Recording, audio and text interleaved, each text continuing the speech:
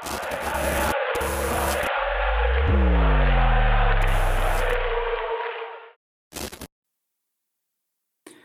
up, everybody? Welcome back to the Turin Giants podcast. This is episode number 149. My name is Farhad. I'm your host, and I'm joined by my powerful and handsome co-hosts, Sam and Giovanni. Welcome them for us, please. What's up, boys? Good to be back. Thank you. Thank you for that flawless introduction, Farhad. First take, one take wonder. Yeah, right. Sure. Yeah, that happens. So I'm here from Chicago. Giovanni is from Chicago as well. Sam is our little Canadian stepbrother. He's actually Drake's stepson. A lot of people don't know. So yeah, we got a celebrity on the line with us. Isn't that true? It's true. We're all related to Drake in Canada. Yes, it's true. I can't confirm. Hey, I hear a little resentment in your voice, man. Though I cannot have a Canadian co-host and not make a Drake joke. So a little bit of structure to the podcast we're going to add, and we'll talk about that a little more later. This is supposedly new and improved Turin Giants podcast. We will talk about the podcast business in a second. Ways to listen to us is iTunes, Spotify, SoundCloud, Pocket Casts.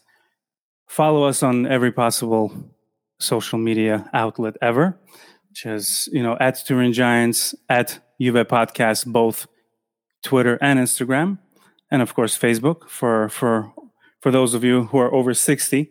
So let's. We've never really done that before. Kind of giving you the idea of what's coming in today's podcast. We will be discussing the changes to the Turin Giants podcast, little segments where we would like to introduce. We'll talk about the transfer news because that's pretty much the only news you got going on today. As far as Juve, which is because we're not in the Champions League, we will talk about the Champions League results and, touch on little Atalanta action and stuff like that. That's about it. We are ready to go, boys. Giovanni, you're so quiet over there, man. What's going on?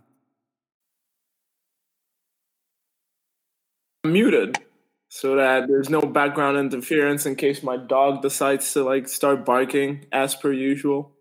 Come on, man. Everybody knows Oso is the man. All right. So before we get into actual Juve business, I would like to read a tweet. I didn't really react to it. The tweet, I always tell the guys and the co-hosts and whoever happens to be on the podcast that we rarely get kind of like hate, you know what I mean, on the podcast, which I'm really surprised about because it's social media. But this tweet wasn't as much as hate, but it was kind of like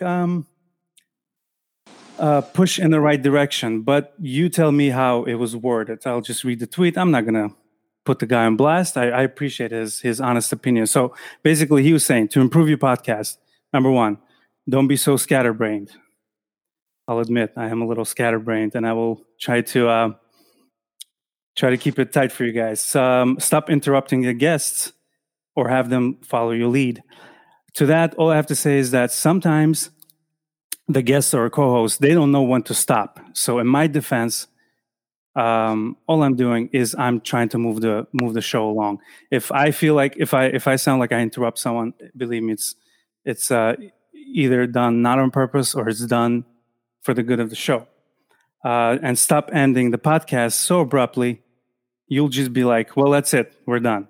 So this listener is really upset about the way I sign off the show. You guys tell me what can be done to prove that, because I don't know other way to say any other way to finish the podcast other than say bye. All right, Farhad, I think we're done here. Thanks. All right, thanks. Thanks for listening. Ciao. Bye. Podcast is over. I don't know. Poor Gaetano. He doesn't know what he's in for. As you brought me in from the Calcio podcast, man. We're interrupting King, so I don't know if he's going to be listening to us much longer. But obviously, feedback is appreciated. We have been getting a lot of good feedback though on the past episodes. So great to read that.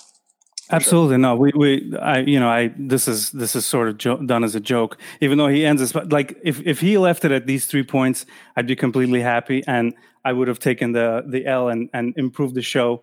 But he also ends the tweet with, think of the podcast with a little more structure. You clearly have ADHD or something. Rein yourself in. I love the rein yourself in comment. It's so judgmental. It's like rein yourself in. I will say something in my defense. Yeah, but at least he kind of follows all the way through with it. He doesn't say, "Listen, you're too scatterbrained. You end the podcast too abruptly. You interrupt each other too much. Great work, love the show." Like at least he followed it all the way through and came through with a pseudo medical diagnosis. But he's a proud New Yorker, so I will forgive him. I love my rude New Yorkers, but in my defense, you wouldn't want to piss them off. You don't want to piss off a rude New Yorker. Especially Italian New Yorkers. But in my defense, guys, so this is where we are back to recording with 3 people, which was initially in 2013 how we started. We used to have like 4 guests too, because it was just such a underground little show. We used to go to our friend's house, Said's house, and just record there around the table, drinking and doing whatever. Now, I do agree with the listener.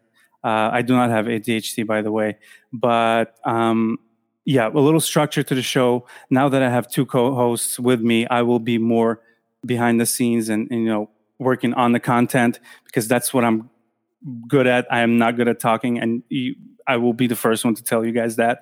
So that's why I brought in the superstar team of my boys, Giovanni and Sam. So we will be adding a lot more segments. The show will have something different each episode. We're just getting started with a little rebranding. Speaking of rebranding, if you are a graphic designer, get at me, DM me, because I would love a new logo, since we are doing it kind of like the renewal of the show. I'd like to renew it design wise as well.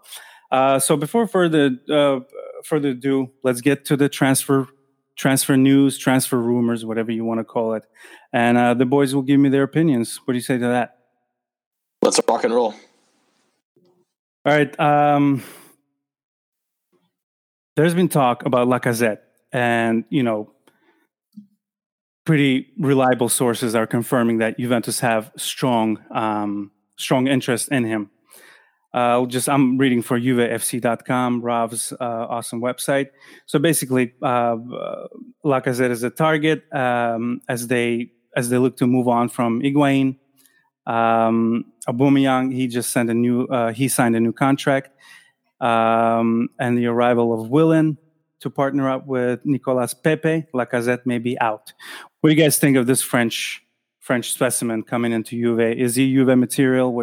I haven't seen him play a lot, so you guys tell me what you guys think. Why don't we let Giovanni take it away first? He's been so quiet. Let's hear what he has to think about as you called him. What did you call him? The French maestro? Is that what you called him? French specimen. French specimen, yeah. Calling him a maestro right after we appointed Andrea Pirlo as coach might be a little sacrilegious. But yeah, Giovanni, what do you think, bud? What do you think, buddy? To be quite honest, I haven't followed Lacazette at this time in Arsenal as much as the information that was coming to us from Gazzetta while he was at Lyon. He's been a former target of Juventus as part of the entire overview of talents across the European landscape. That being said, he was widely successful at Lyon, and we know that Lyon produces some of the top French talents, and he was talented enough to warrant a move to the EPL. I believe his impact there was somewhat okay, right, in terms of production. But I think with just the general woes that Arsenal has had and the lack of organization from a managerial standpoint and the arrival of somebody else like Aubameyang, that might have impacted his production. I think this move from Juve is one that's, if I had to describe it, I would call it shrewd more than anything, just due to the reduced financial impact and costs that bringing somebody like Lacazette would have. I'm sure he's a name that is not going to be popular with a lot of fans because we're Juve, we expect the best, and I'm sure we'll find something to complain about. I think based on the intangibles, he has the opportunity to have success, but it's all going to depend on how we structure the tactics around our forwards. I don't know, is he going to be that forward that's going to maybe be like a poor man's Benzema and help Ronaldo and make Ronaldo happy? If he is, then great. Fantastic signing. Everybody's happy. If he's going to be a less successful version of Higuain, I don't know how you can be less successful than Higuain has been the past couple of years. But then he's not going to be, I don't think he's going to be a good signing. But we won't know, and I don't think I have enough information on him to kind of have a summary judgment. The thing with Lacazette is obviously like he was meant to be the guy at Arsenal when he came in 2017, and then they signed Aubameyang 6 months in because they had an opportunity to do so. And I don't know that they necessarily wanted to pair them together, or that they were dissatisfied with how Lacazette had played up to that point. I don't know how his production was the first half of that season, but overall, I know that the past 3 seasons he has been fairly consistent. He has been a fairly reliable goal scorer, and in terms of how he plays, he is physically similar to like a Benzema and a Higuain. I know that's kind of low-hanging fruit here because we're talking about a guy who would probably come in to replace Higuain and also a guy who's French, so we immediately think of Benzema. But short top bearded French center forward. But they do both work very hard in the press. So I think just the fact he's a couple years younger than Higuain means that maybe we'll be able to get a little bit more out of him. Where Higuain, I think, has very clearly lost his step a little bit. He's kind of lost that killer edge. It feels like maybe his last great season at us when he was it in 2016, 17, or was it in 2018? He's kind of fizzled out since then, right? Like you said, Giovanni. So obviously it would just be probably a straight swap. I don't know that we necessarily swap Higuain to Arsenal, though there have been rumors of that. I think it'd be more of a ship Higuain out and directly swap him with Lacazette. It's not really a squad improvement thing in terms of getting more depth, but it's improving one position directly. Of course, if Dybala stays on and plays in the center forward role, which again would depend on the tactics that Pirlo implements and whether or not he'd want to put Lacazette and Dybala into the same team. I don't know how he would do that, but if he does, that kind of changes things a little bit. But I think if he does wind up keeping Dybala, I don't know that Lacazette necessarily is the starter. But again, we don't know what's happening with Dybala because that's a whole other rumor that's going around right now, which I'm sure we'll want to get into. We'll definitely get to that. I want to talk about the whole situation with Ronaldo and Dybala and the wages and the contract negotiations and stuff like that. But that's pretty much covers it as far as Lacazette. I think I think he'll be good. I'm excited about that. I feel like every time there's a player who leaves Arsenal, we haven't, no disrespect. I know Arsenal is, like you say, is a low hanging fruit as far as making fun of the club, but I feel like players don't really get their full potential playing for Arsenal just because it's a place where you can get paid pretty well. From as far as I know, but moving on to Douglas Costa, I'm kind of going by reliability as far as transfers. This is, like I said, is pretty reliable, and Manchester It does seem to be pretty concrete. Yeah, Manchester United's interest towards Douglas Costa is also very interesting to me. Their Sky is reporting that they're interested in the player. He's 29 years old. He has a contract with Juve until 2022. And Andrea Pirlo is reportedly ready to revamp the team during the summer as the manager is looking to offload a number of high-paying players. What do you guys think?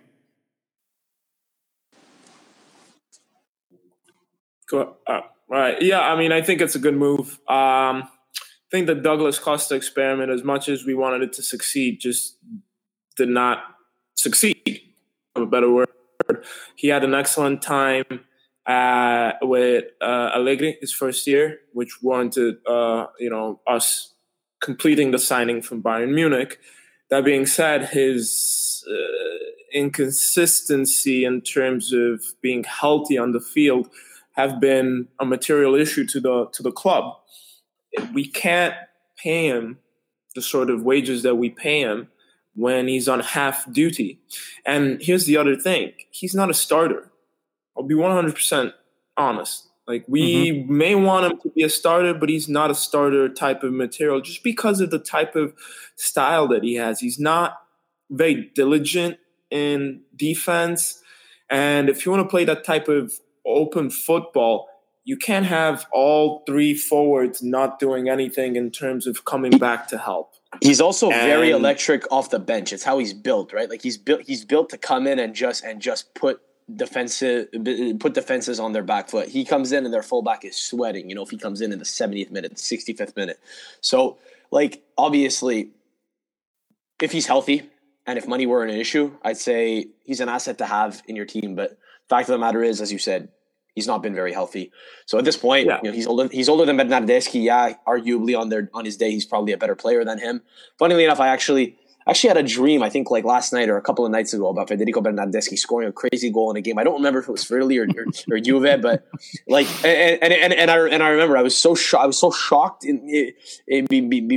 of the infrequency with which he scores, but also it was an important goal, right? And but I was happy for him too. I was like, oh my God, he's done it. He's coming into the player that he should be, but it was a dream, unfortunately. Go ahead, Sam. Nah, I'm agreeing with you. Costa's an older player, so I think for that reason, the fact that he's not super healthy is why we have to get rid of him if we're going to get rid of a guy between him and Bernardeschi. We've been saying it for a couple of weeks now on this pod. I've been saying it on my pod too. The fact that Dejan Kulusevski's coming in, that he looks to be a bona fide stud, means that we're not going to have three guys in that position. So we got to, and plus, we have to recoup some plusvalenza here because it's obvious that that's a major concern this summer if we're going to strengthen the squad at all in any other areas other than attack, which I think isn't the issue per se. And you have Ronaldo and Dybala in your attack, and you're bringing in Alexandre Lacazette to get rid of Higuain.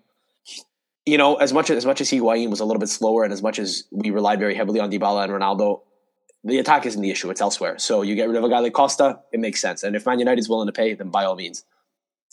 Yeah, the great point, as you said, is the profit, right? He's the one player that we know has somewhat of a market.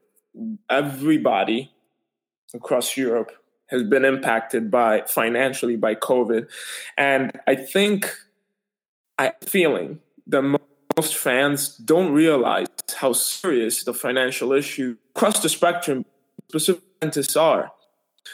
We took additional debt last year and a calculated risk to expand just investments within the club to then garner further profits. However, that created issues because we had no opportunity to garner those profits this year because there's been no revenue. The stadium has been closed.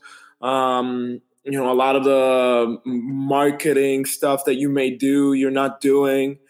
Spending is down from a consumer standpoint, and Douglas Costa has market, and there's teams that will see him and will think the same thing that we think. He's not a starter, but he's a great 12th man off the bench, and we want to make that investment, and we'll figure out some sort of advantageous way to get him. What is it, 2-year loan, and then we'll pay him? Kind of stuff that like Bayern did with Coutinho. So we'll see. I hope it goes smoothly and we're able to get him off the books. So I think there's also the fact that we'd probably be able to just, like you said, get his salary off the books. So if there could be a little bonus at the end of it where United does have a buy option, that's great, or maybe a buy obligation. Obviously, how that deal is going to be structured is going to become more clear in the coming days, weeks, if it does happen at all. But certainly just getting his wage off the books allows you to bring in someone else. I need to stop muting my microphone. I'm like talking over here, and Sam just yeah. Well, bum rushes me. This is the issue with recording at Distance, and I guess kind of exacerbated by the fact that people aren't really doing stuff together in the same room anymore. I don't know if you and Giovanni would normally be in the same room together, but yeah, like Farhad is on mute. Farhad's mouth is opening and closing and no sound is coming out, so I just came in. He thinks I'm cucking him out of his 2 cents, but no. I appreciate you, man. Go for it, bud. You picked that up real quick. Recording with Giovanni in the same room was one of my favorite things, but unfortunately, he's rightfully so. He does not want people around. Giovanni doesn't want people around him on a regular non-COVID times. he's been locked in, man. Well, he's Giovanni's a ghost, man. Giovanni's been off social media for basically forever. I was able to stalk him down on Facebook earlier today. Actually, he hadn't updated his profile picture in 6 years. Is the Twitter account happening or what? What's going on there? Yeah, I will definitely. That's one of the things. That's a little insider info, but we've been talking about that for like a week now, about maybe getting Giovanni a little platform to rant about Plus Valenze and about Juve business. Yeah, no, Giovanni will be definitely getting his own Twitter account, and I this like no one will ever have as many blocks. Like Donald Trump has not blocked so many people that Giovanni will. I have a feeling. But you guys will definitely be able to reach us a little better, and that's one of the things I wanted to implement. I kind of didn't want to touch on. I didn't touch on that at the top of the show. I wanted to mention that when the Juve podcast was started, it was all supposed to be a conversation. We weren't supposed to involve other people. Obviously, throughout the years, listeners have chimed in, and we've read your tweets and emails and stuff like that. But this time around will be a little different, where we will dedicate like a portion of the show to you guys and do giveaways like also all sorts of stuff. Maybe even like a voicemail where you can leave the voicemail on, and we'll play it on the air. I have no idea how to do that yet, but I am learning, and I can't wait for Angry Gaetano from New York to just chime in and just say. You just blew his name all over the place. I think it's the second time I mentioned that. I didn't say what his Twitter handle was, so no need to no need to go at the guy. But yeah, he's gonna call it. What's going on? Paulo Dybala, what's going on? Come see me anytime you're in New York. Dybala, come down, have a cup of coffee, no problem. We'll talk it over. Dude, you're joking, but I have met like hold on. I have met like New York, like Italian New Yorkers who are diehard Juve fans, and those people are hilarious. They're so actually. I wanted to mention that because one more. I didn't even know what the guy meant by that on Reddit. He said that I just wish there was more real Italian Juve fans with podcasts. Too many of you guys nowadays. I was like, we're still fans, right? And we're just talking a different language. Like this is not a territorial thing. And I technically do have 2 Italians on the podcast, so I'm the silent minority here. But yeah, I mean, I was talking about that with my buddy Saeed, and he's like, it really doesn't matter. I mean, the whole Italian thing is just, I don't know, kind of picking up people for nothing. Well, that kind of ties in a little bit to the whole idea that maybe Juve should be an Italian club and have an Italian core, which we talked about last podcast. I know you want to get into it a little bit because Giovanni has a couple things he wants to address in a little bit about.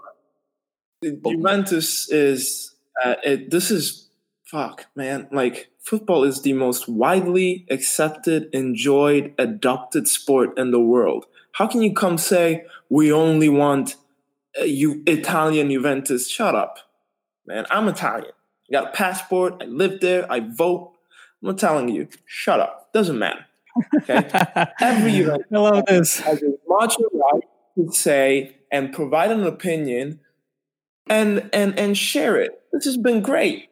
I came to the United States for college, and I stayed here, and the hardest time I had was to try to have a conversation about Juventus with anyone. I don't care if they were Italian, from Azerbaijan, from Mars. So long as I could have a conversation with somebody else about one of the biggest passions in my life, that's what I cared about. And I'm so glad that I'm able to do it now. And look at this. We got 3 different people, 3 different nationalities, one thing in common: Juventus. That's it. Right. Let's enjoy it. Let's share opinions. I guarantee you this, we're not all going to agree, but we're talking about something that everybody's got a passion about. And especially in these times, this is something that's a needed distraction. Let's not muddy it with, nationalities or this or that. Finish. I know. I take them as just notes, just something that doesn't really matter. But I did think it was funny. The guy commented on our podcast, like, "Oh, well, I wish there was more of real Italian fans talking about you." I was like, "Guess what? go find them." You know what I mean? But yeah, it's so funny how since 2013 we've been recording this, and we've been fairly nice to our fans. But now I feel like I got the angry Giovanni on my side, and people are going to hear what we think, and that's okay. I mean, I'm all for it. What's up, Sam? Giovanni, well said. I can't wait for the first Martian Juve fan. You said it doesn't matter where we're from. You mentioned we have like 5 nationalities on this podcast, which is also true. You're saying it doesn't matter black, white, any color, or if you're from Mars. I don't know who maybe we should talk to Elon Musk and get him to send up a Juventino on Mars just so we can be the first club. Honestly, Maybe I don't have any kids. Giovanni's a bachelor, I think, right? Giovanni, we'll send you up to Mars, and we'll have you be the first person pictured in a football kit on another planet. We'll be the first intergalactic club. It's actually very exciting. I think that's a money-making idea right there. Man, with some of the bullshit that we've been doing and that's been going on in 2020, I'll take a flight to Mars. I've never seen Giovanni in a Juve like any jersey. Are you one of those guys who does not buy jerseys? Because I have a question about that, actually. No, I buy jerseys. I wear them. What was the last time you bought? Pardon me? What was the last one you bought? I stayed up overnight in order to be one of the first orders of the Adidas Palace collaboration back in October last year. Christ. Yeah, that was nice. Not some made in China knockoff, because I support the club and my little. So we're not Inter. We don't pump up China. We're no. It's a good Italian Catholic business. Not like cheating Inter, as Mr. Agnelli as Mr. Don Agnelli would say on Twitter. Thank you so much for this segue, Sam. You helped me out, and you had no idea how much you did. So there's this journalist, Carlo Garganese, on Twitter. Nice guy. He's got some controversial opinions.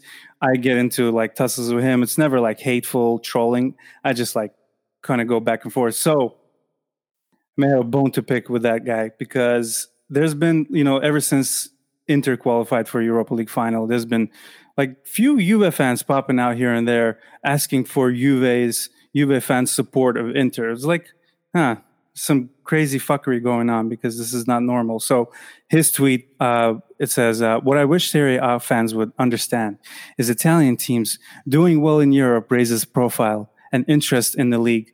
It increases TV contracts, commercial revenue, attracts top players and coaches. When you're cheering against your rivals, you're actually cheering versus your own team. Goddamn, if that's not the most preachy, just like listen to me soapbox BS. This is so dumb. And again, nothing personal against Carlo. I mean, obviously he's achieved more than I have in the footballing world. But I can tell you, you don't have to go to journalist school to know that that's BS. Unless you're like a neutral fan, do not tell me who to cheer for. You know what I mean? What are your thoughts on this? Because it's been a huge thing on Twitter, believe it or not. So I actually saw the tweet. Nick, my podcast brother at the Calcio Podcast, sent it to me after Farhad earlier today. You had sent it my way, and he's like, "What the fuck is this bullshit? What is this guy on?" So I think this is a pretty, and he's a Milan fan. So I think there's a pretty widespread agreement that while that utopian idea is a nice one, I don't think that's ever gonna happen.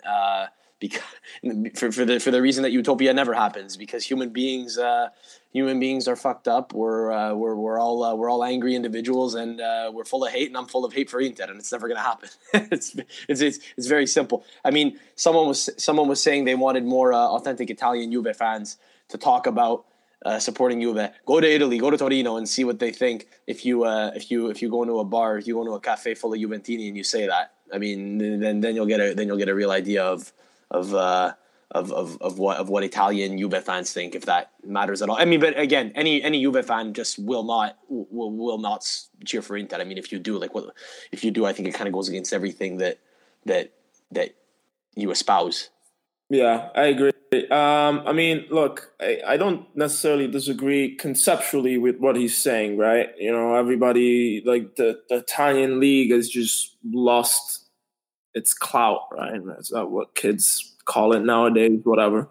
It's definitely lost its appeal. And I myself, I've always, I've never had like an issue supporting other Italian teams, just as somebody that's enjoys the sport, right? I recall fondly 97, 98 when Italy had a finalist in the Coppa UEFA, Coppa delle Coppe, and Champions League. It was Inter, Parma, Juventus. Inter won, Parma won, Juventus lost, unfortunately. And then in Italy, everybody was like, "Yay, Inter! Yay, Parma! Boo!" They were so happy. So that's fine. I ascribe to Michelle Obama. When they go low, we go high. Except for Inter, then I don't care. Like I will never ever support Inter. I wanted to support Atalanta to see them successful. I wanted to support even Napoli. Like I have no issues. Fiorentina, Milan, Roma. Let them succeed. I have no issues. If Juventus is out, no issues. I'll support as a fan of the sport. But Inter, never ever. Forget about it. Yeah, when you started that question, it's like that it's like that meme. You had me in the first half. I got to be honest with you, but then I was like, I hope this is not where he's going. But yeah, why? I mean, my personal opinion. Nobody's got to agree with it, and I know I'm probably in a very small minority, but that's the way I look at it. No issues. No, I feel like there are Juve fans who do support other teams, but Inter is where it stops. Yeah, as it should be. I agree. And you know what's funny? First of all, nice little Chicago. Nice little Chicago reference there. Tying in an Obama to your response. But now look. I think it's funny because I don't disagree with you. I would, if Fiorentina were in the Europa League final, or if Napoli were in the Europa League final, if Parma were in the Europa League final, I wouldn't care. I would say, okay, go for it. I was disappointed when PSG beat Atalanta last week because, it was a night. I mean, I think had I been a neutral, had they been a Swiss club or a French club themselves against another French club, PSG, I still would have liked them because it was a nice story in and of itself. But part of me was like, you know what, it would be really cool if an Italian team wins. But I think that kind of speaks to the fact that like we don't have an inferiority complex as Juve fans. Because imagine an Atalanta fan or a Napoli fan. Imagine a Napoli fan pulling for Juve in a cup final. It just doesn't happen. That's a very good point too. So I think we're probably a little more open to it because I guess no one held a gun to our head and told us to support Juve. Yes, they're a successful club, but I can hold my hand to God and say I started supporting them when they were in Serie B because I fell in love with Gianluigi Buffon and Alex Del Piero, right? So, I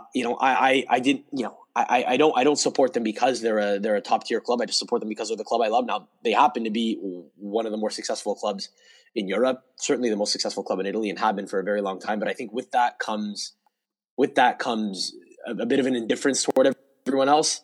I don't think it applies to Inter though, because it's a heated rivalry. It's probably our only real heated rivalry. Again, the city of Torino, we probably get a different response if Torino was in the final. There's no Juve fan that would say, okay, it's good for the sport.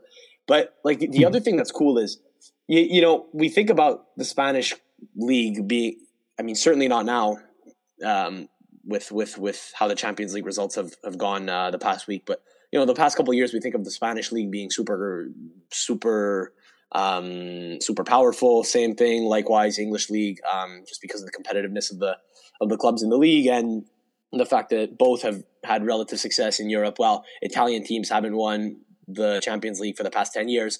Well, I think at their peak, English clubs and Spanish clubs, I think, were certainly not saying, okay, well, I am a Real Madrid fan, but I'm going to support Sevilla or Atletico Madrid because I want to see another Spanish club advance. No, I think they probably kept the same level of hatred. And I think the competition, the competitive level, the competitiveness of the Spanish league or the English league didn't improve because, because they were, because fans were pulling for other teams to do well. It just happened by osmosis, right? Like, things aren't going to get better if Inter win the Europa League for us, right? It's going to happen through time, and then eventually, if Inter does rise to prominence and we're competing with them in the Champions League, like, that's great. But it doesn't mean that we need to say, okay, well, another Italian team has to win if it's not Juve because we need the collective clout to become, to I guess come to prominence and. I don't know. It's. I wanted to ask Giovanni about. Actually, thank you, Sam. No, you're making awesome points. I wanted to ask Giovanni about Conte and what he thinks the actual chances of them winning the Europa League with his sort of attitude towards European competition and his. Just walk us through it. Look, no, it's the only competition that is out there for Inter. He's going to give it his all. And just looking at their performance against Shakhtar, I mean, they killed them. They killed Shakhtar. Shakhtar isn't a team to sleep on because they've gone to the last dance in the Europa League before. The issue is that now you have the Real Madrid of the Europa League, Sevilla. I think it's going to be tough, but Inter have got a pretty good chance to win it, and I know that Conte is really, really, really going to focus on that. Otherwise, he hasn't won anything this year. His whole approach to European competitions, I think he's matured in that respect. From when he literally just called off the dogs in the semifinal against Benfica at Juventus. I do not understand. I know we were texting and you were like, where was this guy a few years ago? Yeah, I don't understand. And it's funny because when one thing that Allegri made a comment on in his last year was that when he came, Juve would shit their pants whenever they had to go play in the evenings in Europe. He was right. He's 100% right. Everybody likes to say, oh, Conte brought back the Grinta to Juventus. Yes, to a certain extent. Because in Europe, we underperformed woefully. And then in the year where we had an opportunity to actually get some silverware and then maybe try to get that psychological monkey off our backs in the Europa League, he called off the dogs. That to me is inexcusable. It's inexcusable. And to me, it prevented and maybe added a certain amount of complex to those players that, wasn't resolved until Allegri came into the fold. And we went to the Champions League final with the same 10 euro team that Conte quit on. So that's my, my 2 cents or whatever. I would absolutely hate it if they won the Europa League because I feel like. But does anyone care though? Does anyone care? But does anyone care? Because them winning the Europa, they're like at the end of the day, them winning the Europa League is I mean, it's a kiss your sister competition, man. It's still worse than going out in the round of 16 of the Champions League because you're not even in the Champions League. They by virtue of even being in the Europa League finals because you couldn't get to any more advanced stage of the Champions League. I get it, okay? It's satisfying. You go on a run. Come on, don't be like that. I mean, I'm no fan, but I would absolutely hate it, and I'm saying hate it because I know in your first coaching job for the team, you go and I feel like Europa League has gone up a lot by just quality, and I do enjoy watching Europa League sometimes. Just most of the time, we try to prioritize Champions League as far as viewers. Like I take days off or whatever, so I don't have time or shifts to watch the Europa League games, but I feel like that's a pretty scrappy competition. And what they did to Shakhtar yesterday was just brutal, man. 5-0 in the semifinal. I really hope this goes to their heads. I really hope so. You are right. You are right that the Europa League has gone up in quality maybe the past year or two. I think it's because UEFA extended the number of teams that could get in to the Champions League to 4 across the top 5 leagues, like right across the board. So now you have the fourth place team in Serie A getting in, who may not get out of their group, but then they go right into the Champions League. And was there a trickle down effect as well, where more teams would get into where more teams would get into the Europa League from each league? I could be totally off on that. Anyway, look. But anyway, that's sort of enough about. Oh, sorry, you weren't done. Well, no, look, I was just gonna say, well, if they win it would suck. I hope they don't. But at the end of the day, it's like winning a bronze medal, right? It's still not as good as winning the silver medel, or losing the gold medal game and getting the silver. If they told you Juve is winning the Europa League tomorrow, would you agree to that? Would you be happy with at least knowing that, as opposed to not knowing what's going to happen in the Champions League? You know what my response would be? My response would be, why are we not in the Champions League? What do we do to get out of it? What are we doing in the Europa League to begin with?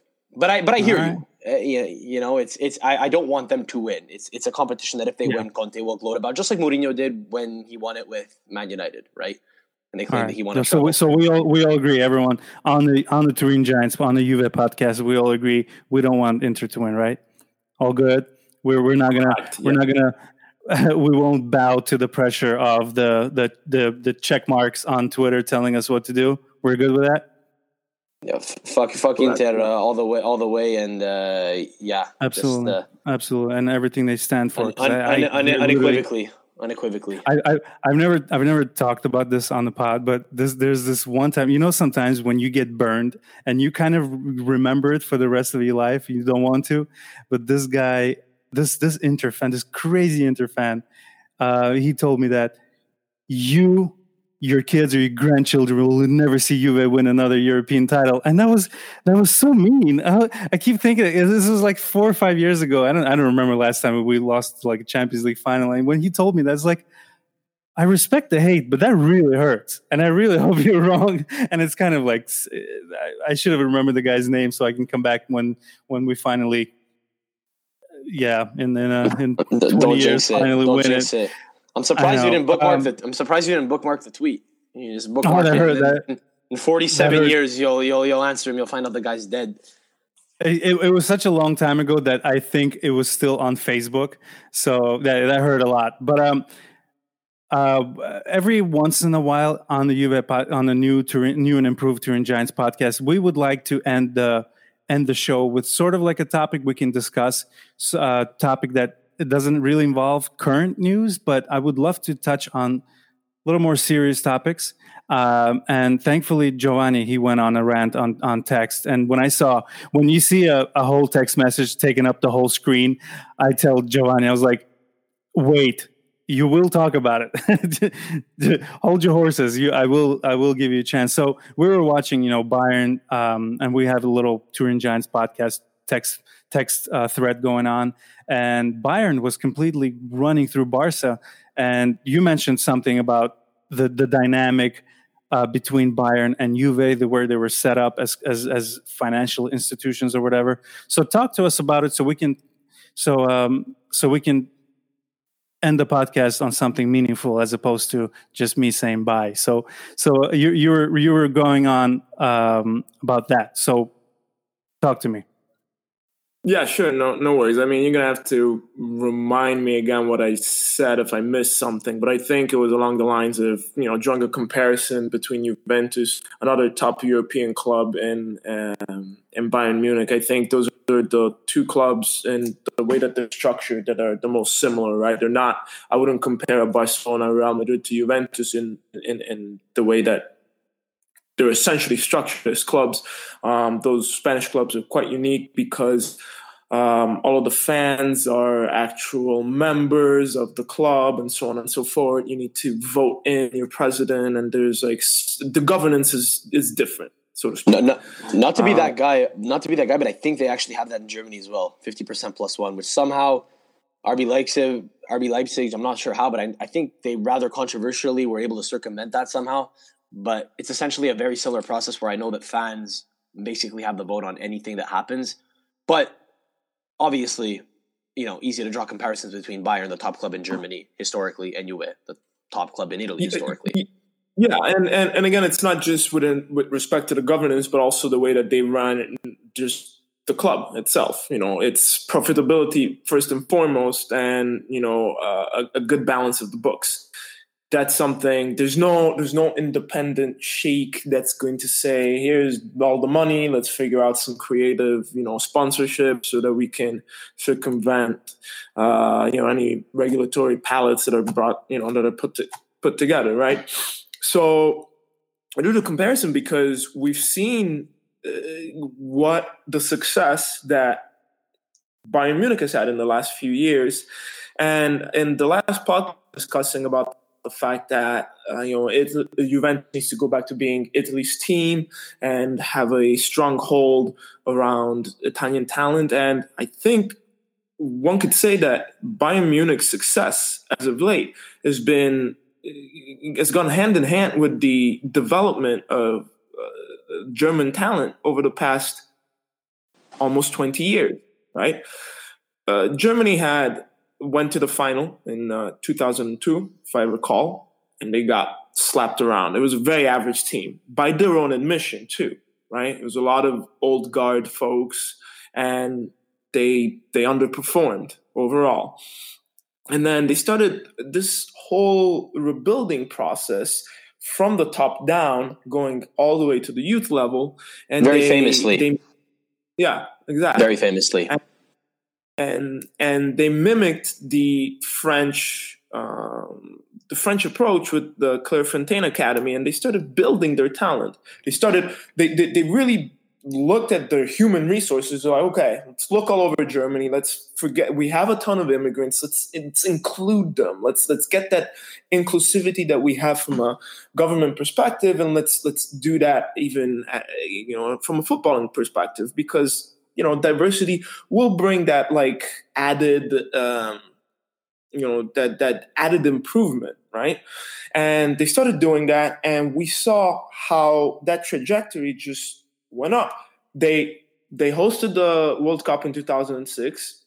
They lost against Italy. We know how that all went. Forza Italia. But they took that, they built on that, and they became successful, and they went on to destroy Brazil in the Mineiraço 7-1. I watched that game. I couldn't believe it, just as much as I couldn't believe the 8-2 that Bayern Munich had. But Bayern Munich has put a chokehold on German talent. We see it one way or another. They may not develop them in-house themselves, but they'll go buy them from all over Germany. Goretzka, boom, from Schalke. He's there. Pretty much any Bayern Munich, any Borussia Dortmund player that's good, boom. So how does that compare to Juve? What do you think Juve need to? To me, with Juventus, what we saw, as I mentioned, is Italian talent just isn't talented anymore, right? So we're seeing a little bit of change now. Hopefully, it pays out more dividends in the future with more talented players. But Juventus can really be Italy's team and can't have a strong choke on the Italian talent until the Italian talent is worth investing in. I don't think currently they're worth investing. That's why we see a position of the club isn't really Italian. Who do we have? We have the old guard: Buffon, Bonucci, Chiellini. I mean, I can't say Bernardeschi's talent. He's been a letdown. So, here we are. Sam, what's up? Search. So 6 out of the 11, by my count, 6 out of the 11 players in that Brazil roster at the Maracanã in 2014 were part of the Bayern squad. Mats Hummels actually went on to join them, so if you include him, it's a 7th guy who was a part of that squad who represented Bayern at some point. So let that sink in. More than half of their team played for one squad. So again, I think it's kind of indicative of the fact that they, as you said, had and continue to have a chokehold on German talent. Any talented German player does go there. The fact that Kai Havertz hasn't been rumored to be going there is actually pretty shocking when you think about it. But like, he spent money on Leroy Sané, so that is true. Yeah. That is true. And I think, I don't know if Italian, tactically we develop very, very good coaches, right? There's the formation center at Coverciano, which is revered, but there's no real, I guess, collective national initiative to develop talent. It's done entirely at club level, which I know is fairly standard, but I believe even England implemented something similar at St. George's Park. Kind of funny that, there's no such thing in Italy, because Clairefontaine in France really did revolutionize it. I'm so happy that you brought that up, because essentially, like, if any listener doesn't know what Clairefontaine is, it's basically a training ground where at the age of 13, people from around the Paris area are all over France. I believe actually to play at Clairefontaine, you have to be from the Paris region. But either way, it's so populous that they can literally go around, invite people to trials, and they select the best 20 out of the however many hundreds trial, and they just work with them for 3 years, and they'll kick you out of the program if you're not up to it. And so many good French players have come out of that program. It's how they won the World Cup in 1998. Thierry Henry, Zidane. They were actually no, I don't believe Zidane was there, but I know Thierry Henry was, and Anelka was. Benatia was kicked out famously. He failed out of Clairefontaine. Great player, overall, but flared out. He failed out. In Italy, there was a start of an attempt to do that. I don't know if you recall, but Roberto Baggio was supposed to be a technical consultant for the FIGC, the Italian Federation, and he put together a just massive dossier about what the Italian Federation needed to do in terms of investing to build that talent pipeline. And he quit because when he presented it, they didn't listen to him. He could see that it was all a lot of red tape, politics, bullshit, and we haven't seen Roberto Baggio around anything managerial for so long. But that's probably it. And are you surprised?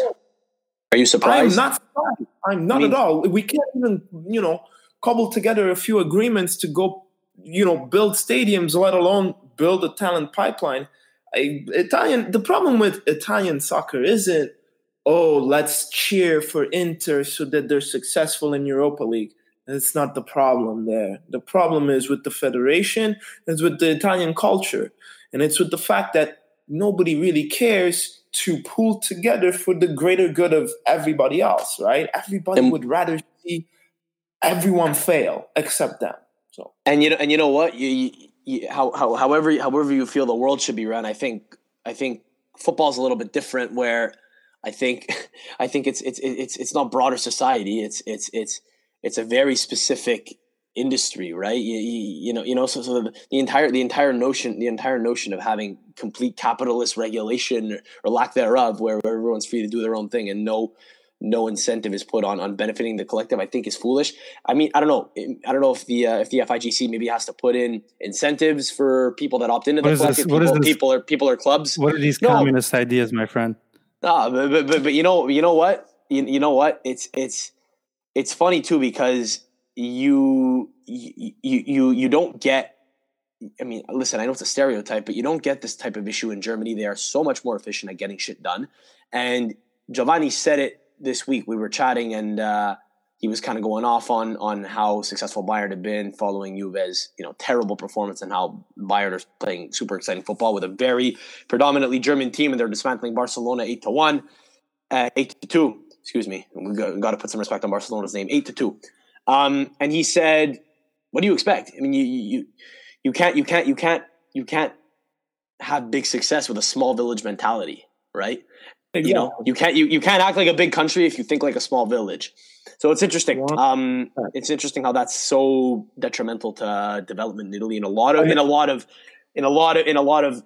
different facets. I'm sorry, I'm going to let you chime in, but it's funny. You were talking about voting in Italy. I don't know if it confuses the hell out of you like it does me, but I mean, I just think in general it's a broader societal issue where shit doesn't get done. 100%. 100%. Look at Clairefontaine, look at France, right? Nobody's saying that France doesn't have, certain societal issues that have to do with racial integration, right? Problems. There are. It exists. But guess what? Football, everybody unites everyone, right? And they took advantage of that. Look at the French team in 98 and look at the French team that won, when was it? 2018, right? Multicultural. Fantastic. Fantastique, right? And then look at Spain. The Spanish team is a mixture of Catalan and Spaniards, and they had issues that eventually became their undoing. But if you look at the younger teams, very multicultural. And Spain is not as if they're culturally more open than Italy. Look at Germany. Look at how their mix of the team is. Look at the composition of it. England, right? England, we can say melting pot and everything. But look at their team. That team reflects English society very well. Actually, you don't have a whole team of guys from Enfield. Phil Jones and Jordan Henderson from Newcastle. You have a lot of Caribbeans in that team. You have a lot of Africans. You're skilled. You do it.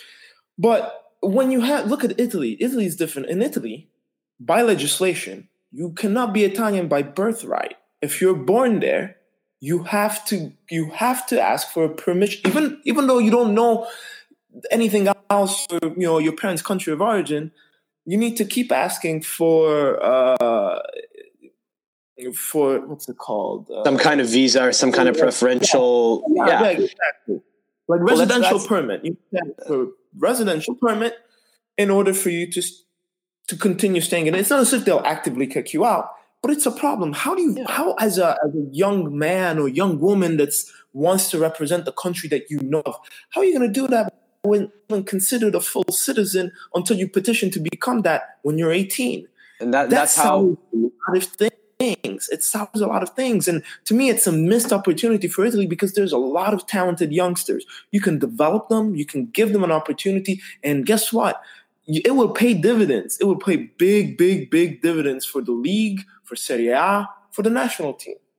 Yeah, and likewise, if you have a bunch of young talent that are coming through at big clubs, that's fantastic. And then if it allows Juve to then go out and poach those players because they're the even bigger of the big clubs, that's great for us. But it also, it does help the Romas of the world, the Napolis of the world, the Fiorentina of the world to go on and challenge in Europe. And, I think I was, I don't know how Gaetano thinks that Farhad is more of a scatterbrain than I am. I was going off on how I think, on how I don't think that we should support Inter because it doesn't reflect what the Spaniards or the English were doing when they were, deemed to be very successful clubs. It happened by osmosis, but think about it for a sec. You guys are right to say that we aren't going to grow as a league just by cheering for other clubs to be successful. They're going to be successful because they're better, and it's just going to happen. It's going to happen by osmosis. That's what I meant before, but I think it applies here too, where, if you have young talent coming through, even though we want Juve to get them, it actually helps out Atalanta. We've seen it because Atalanta have actually developed a fuck ton of really young talent and sold them off, and it's been, very beneficial because they've been very well run and so on and so forth. But, I guess we'll end on this, right? Because I've actually thought about this long and hard. I feel Italian, okay? By all accounts and purposes, I can vote in Italy as well. I have the passport, and there's Giovanni's dog, who also feels Italian. I said I feel Italian, and Giovanni's dog is barking too. I don't know if he's raising. That's the only time he perked up during the podcast. He's raising an Italian dog. Good, but no. Look, so I feel Italian, but I was born in Canada, right? My parents, my parents are Italian, but I was born in Canada. Do I have any more right to vote in Italy than Mario Balotelli, who until he was 18 years old had only lived in Italy and was born in Palermo, but couldn't represent the Italian national team until he was 18? I don't know.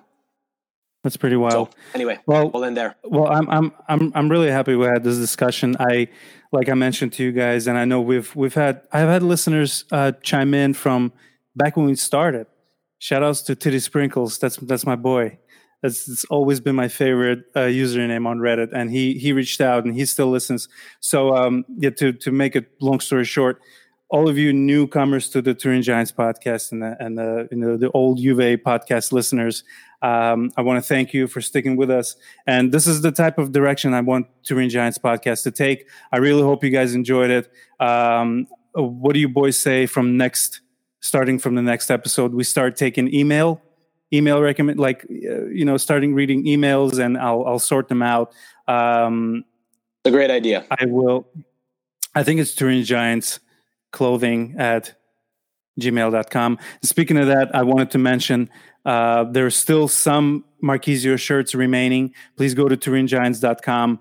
I'm still getting orders from all over the world, and I especially want to thank my international clients.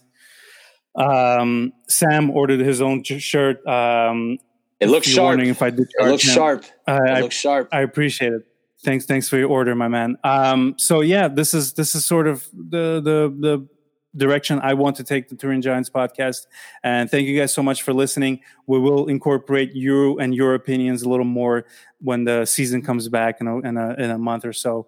Thank you, boys, for joining us. Sam, one last word from you. I see you waving over there. I guarantee that Paulo Dybala will still be on the pod. Will still be a part of the club the next time we record a pod. Everyone, calma. We will mention that next week. We kind of ran out of time. The whole Ronaldo and Dybala staying. I'm just saying. Anyone's freaking out. He'll still be here. He'll still be here in 10 days. Of course, Right now, it's the newspaper's time to make money. So they will come at you with all sorts of rumors. And I see some people, arguing on Twitter and all social media. And it's just like, oh my God, you guys are wasting so much. I wish I had time to argue about if Dybala is staying or not. It's like, how much time do you have? Every year that he remains at Juve, there will be arguments to sell him. There will be arguments to keep him, but there will always be a rumor about him every single summer, just as there was for Pogba for a couple of years. This summer is not the summer he leaves, I don't think. I could be wrong, but I don't think he's leaving in the next week. Yeah. Well, we'll wrap it up now. Is it okay to say goodbye, everybody? Thumbs up. We're okay. Good. Gaetano, don't come at us. Don't whack us, Gaetano. Forza Juve. Oh my God. I only kid. I have no ill feelings towards you guys. So thank you so much for your positive and not so positive messages. Giovanni, Sam, peace out, homies. Thank you so much.